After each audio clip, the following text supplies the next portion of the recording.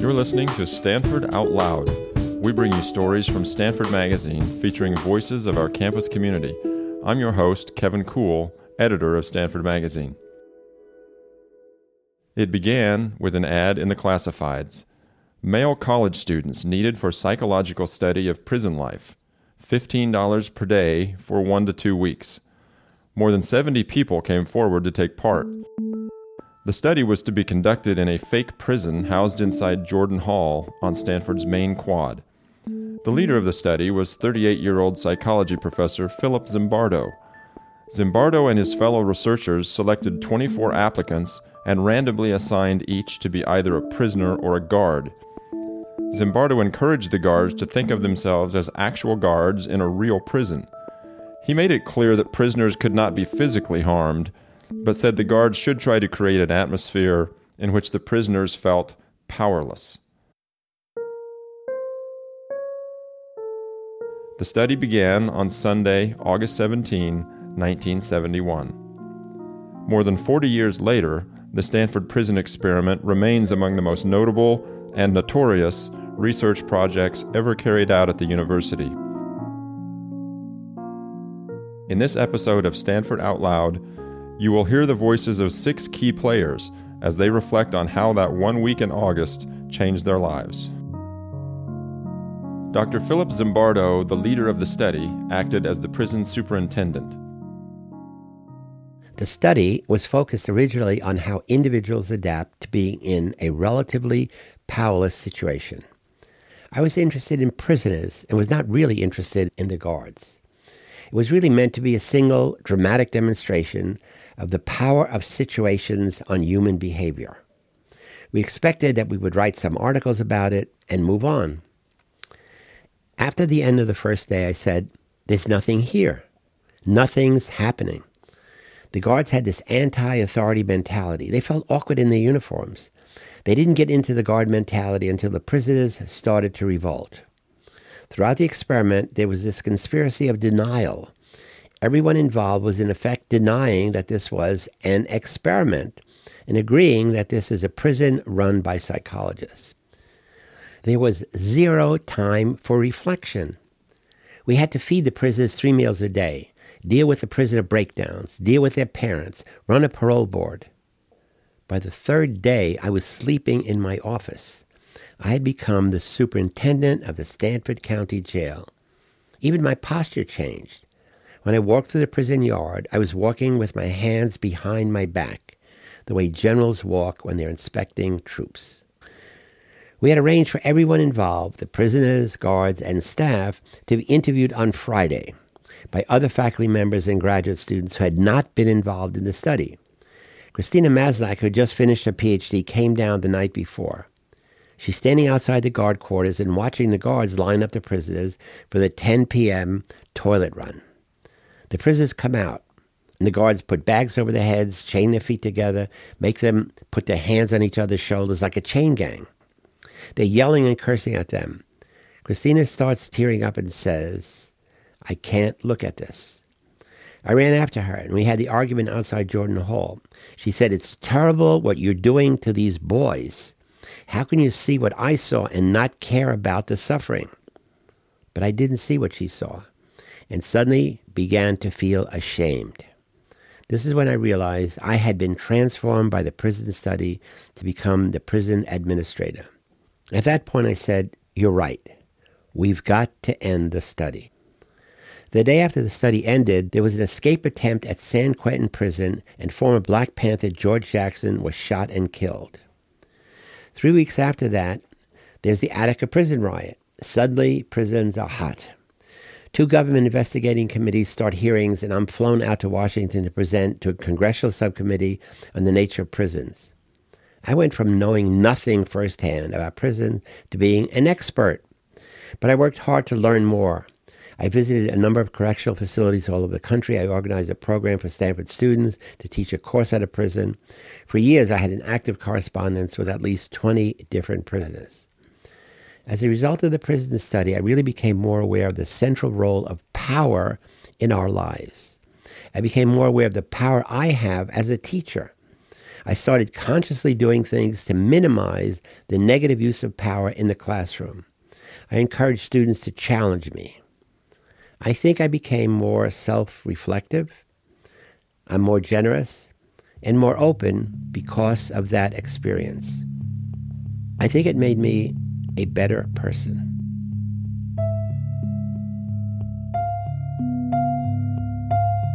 The next voice you'll hear is that of Craig Haney, who was a graduate student at the time of the experiment. Haney was responsible for overseeing the experiment and analyzing the data gathered from it. He went on to become a leading authority on the psychological effects of incarceration and an advocate for prison reform. What we thought we were going to find is that there would be subtle behavioral changes that would take place over time. There were moments in the course of deciding about whether to do this study where we wavered, not because we thought it would go too far or be too dramatic, but because we weren't sure anything was going to happen. I remember at one point asking, what if they just sit around playing the guitar for 2 weeks? What in the hell are we going to do then? People have said to me, you must have known what was going to happen, but we didn't. And we were not naive. We were very well read in the psychological literature, and we just did not anticipate these kinds of things happening. It really was a unique experience to watch human behavior transform in front of your eyes. And I can honestly say that I try never to forget it. I spend a lot of time with real prisoners and real guards nowadays, and having seen what I saw then while a graduate student gave me respect for the power of institutional environments to transform good people into something else. I also realized how quickly we get used to things that are shocking one day and a week later become matter of fact. During the study, when we decided to move prisoners to different parts of the prison, we realized that they were going to see where they were and be reminded they're not in a prison. They're just in the psych building at Stanford, and we didn't want that to happen. So we put bags over their heads. The first time I saw that, it was shocking. But by the next day, we're putting bags on their heads and not thinking about it. That happens all the time in real correctional facilities. You just get used to it. I do a lot of work in solitary confinement units on the psychological effects of supermax prisons. In places like that, when prisoners undergo so-called therapy or counseling, they're kept in actual cages. I constantly remind myself never to get used to seeing those cages. The prisoners in this study were downtrodden by the end of it. Even the guys who didn't break down were hurting. This was a really difficult experience for all of us. And for me, that was a lesson too. Real prisoners learn how to mask their pain and suffering like it doesn't matter. The prison study showed what it feels like for people who have not learned how to wear that mask, that implacable mask. I try to talk to prisoners about what their lives are really like, and I don't think that I would have come to that kind of empathy had I not seen what I saw at Stanford. If someone had said that in 6 days you can take 10 healthy college kids at the peak of their resilience and break them down by subjecting them to things that are commonplace and relatively mild by the standards of real prisons, I'm not sure I would have believed it if I hadn't seen it for myself happening.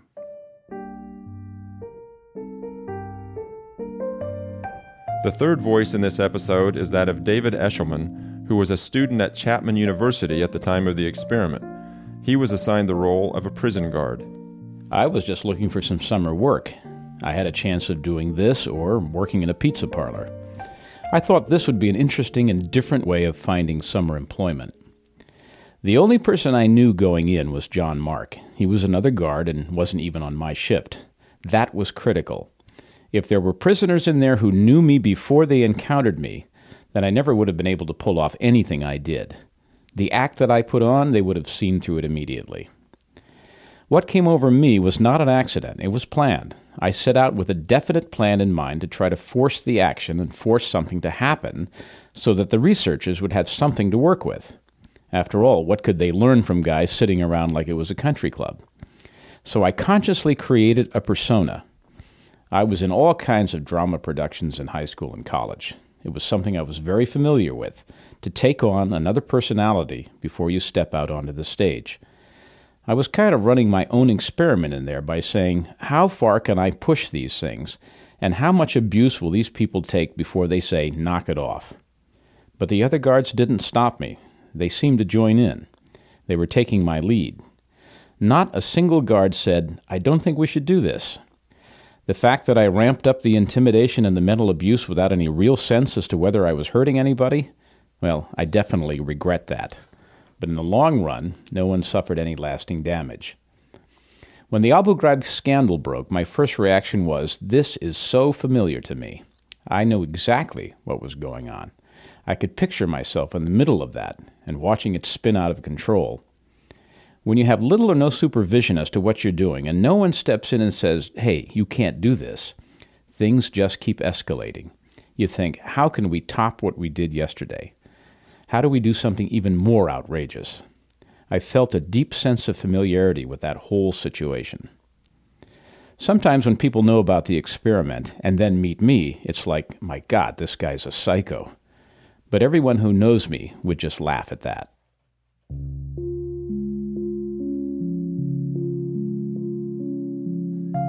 The next voice in this episode is that of Richard Yako, who was assigned the role of prisoner.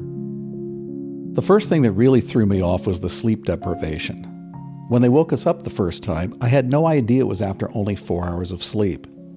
It was only after they got us up, and we did some exercises, and then they let us go back to bed, that I realized they were messing with our sleep cycles. That was kind of a surprise from the first night. I don't recall exactly when the prisoners started rebelling. I do remember resisting what one guard was telling me to do, and being willing to go into solitary confinement. As prisoners, we developed solidarity. We realized that we could join together and do passive resistance and cause some problems. It was that era. I'd been willing to go on marches against the Vietnam War. I went on marches for civil rights and was trying to figure out what I would do to resist going into the service. So in a way, I was testing some of my own ways of rebelling or standing up for what I thought was right.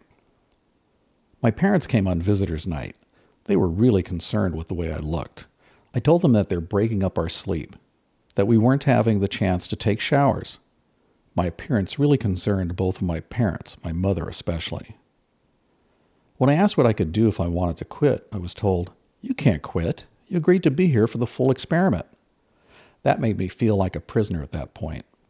I realized I had made a commitment to something that I now could not change. I had made myself a prisoner. I ended up being paroled by the parole board. They released me Thursday night. That's when they told me they were going to end the experiment the next day. What I learned later is that the reason they chose me is because they thought I'd be the next guy to break down. I was surprised because I never thought I was going through any kind of depression or anything like that. One thing that I thought was interesting about the experiment was whether, if you believe society has assigned you a role, do you then assume the characteristics of that role? I teach at an inner city high school in Oakland. These kids don't have to go through experiments to witness horrible things. But what frustrates my colleagues and me is that we're creating great opportunities for these kids. We offer great support for them. Why are they not taking advantage of it? Why are they dropping out of school? Why are they coming to school unprepared? I think a big reason is what the prison study shows. They fall into the role their society has made for them. Participating in the Stanford prison experiment is something I can use and share with students. This was 1 week of my life, and I was a teenager. And yet here it is, 40 years later, and it's still something that had enough of an impact on society that people are still interested in it. You never know what you're going to get involved in that will turn out to be a defining moment in your life.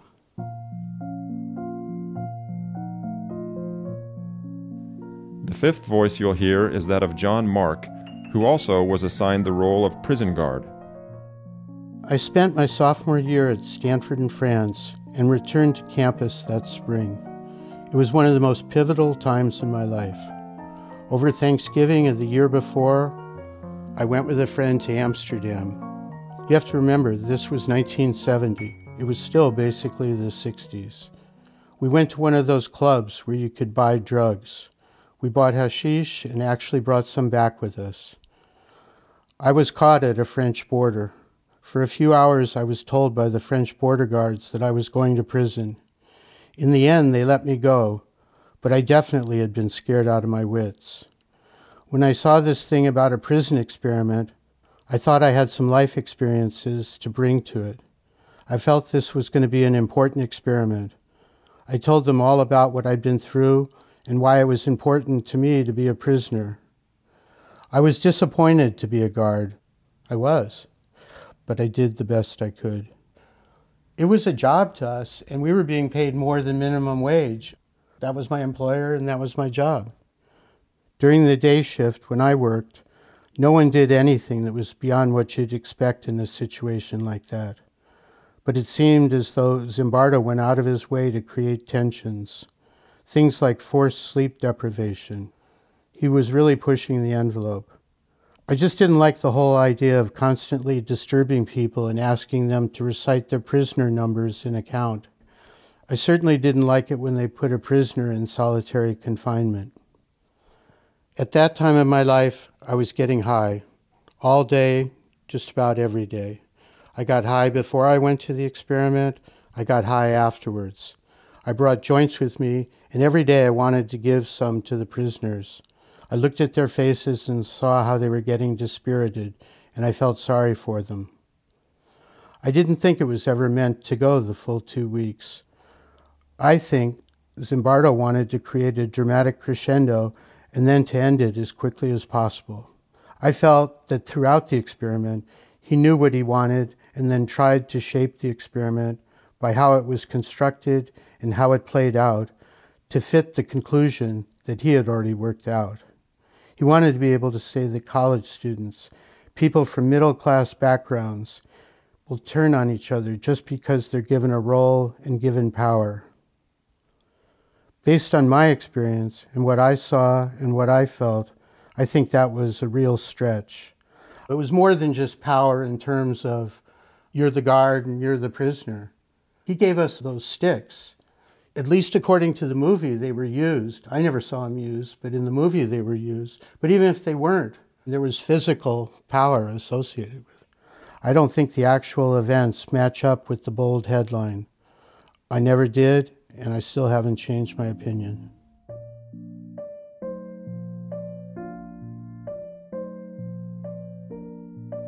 The final voice in this episode is that of Dr. Christina Maslach, the whistleblower. She and Zimbardo married in 1972. I had just finished my doctorate and was about to leave Stanford to start my new job. Phil and I had started dating. The prison study was never anything I was considering playing a part in. During the first few days of the experiment, I did hear from Phil, but not in great detail. What I was getting, though, was a sense that it was becoming a real prison. People were not just fooling around, but actually getting caught up in the situation. But it still wasn't evident to me what that might mean. At first, Phil didn't seem different. I didn't see any change in him until I actually went down to the basement and saw the prison. I met one guard who seemed nice and sweet and charming, and then I saw him in the yard later, and I thought, oh my God, what happened here? I saw the prisoners being marched to go down to the men's room. I was getting sick to my stomach, physically ill. I said, I can't watch this. But no one else was having the same problem. Phil came after me and said, what's the matter with you? That's when I had this feeling like, I don't know you. How can you not see this? It felt like we were standing on two different cliffs across a chasm. If we had not been dating before then, if he were just another faculty member and this happened, I might have said, I'm sorry, I'm out of here, and just left. But because he was someone I was growing to like a lot, I thought that I had to figure this out. So I kept at it. I fought back and ended up having a huge argument with him. I don't think we've ever had an argument quite like that since then. I feared that if the study went on, he would become someone I no longer cared for, no longer loved, no longer respected. It's an interesting question. Suppose he kept going. What would I have done? I honestly don't know. The clearest influence the study had on me was that it raised some really serious questions about how people cope with extremely emotional, difficult situations, especially when it's part of their job, when they have to manage people or take care of them or rehabilitate them. So I started interviewing people. I started with some prison guards in a real prison and talked to them about their jobs and how they understood what they were doing. At first, I wasn't sure what I was looking for. I was just trying to listen. I interviewed people who worked in hospitals, in the ER. After a while, I realized there was a rhythm and pattern emerging, and when I described it to someone, they said, "I don't know what it's called in other professions, but we call it burnout." And so I spent a good part of my professional life developing and defining what burnout is, what are the things that cause it, and how can we intervene and help people cope with it more effectively. All of that work on burnout had some origins in the experience I had in the prison experiment. People will sometimes come up to me at conferences, or maybe they're students who have taken psychology classes, and they'll say, "Oh my God, you're such a hero. What is it like to be a hero?" And it's always a little surprising to me because it sure didn't feel heroic at the time. The prison study has given me a new understanding of what heroism means. It's not some egocentric, "I'm going to rush into that burning building" thing. It's about seeing something that needs to be addressed and saying, "I need to do something to make it better."